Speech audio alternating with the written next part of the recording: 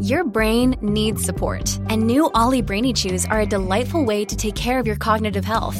Made with scientifically backed ingredients like Thai ginger, L-theanine, and caffeine, Brainy Chews support healthy brain function and help you find your focus, stay chill, or get energized. Be kind to your mind and get these nootropic chews at ollie.com. That's OLLY.com. These statements have not been evaluated by the Food and Drug Administration. This product is not intended to diagnose, treat, cure, or prevent any disease.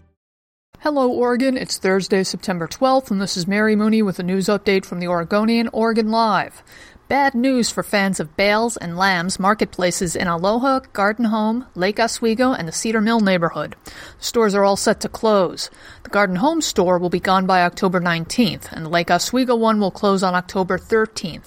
It's not clear when the other two stores will close. In health news, that vaping disease story just keeps on growing. We've got an exclusive interview with the lung doctors who treated the Oregon vaping victim. They tell us why and how the person died, and they urge people not to vape. Meanwhile, President Donald Trump wants to ban thousands of flavors used in e-cigarettes. Some of them have names like grape slushy and strawberry cotton candy.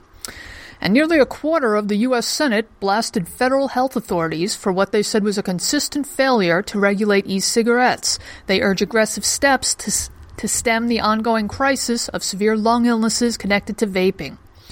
And finally, an animal rights group is demanding the federal government fine Portland Community College thousands of dollars over the deaths of 6 young animals at the college's facilities. The group, Stop Animal Exploitation Now, claims the school was negligent in the death of 4 lambs and 2 calves. For these and more news stories, pick up today's copy of The Oregonian or head to OregonLive.com.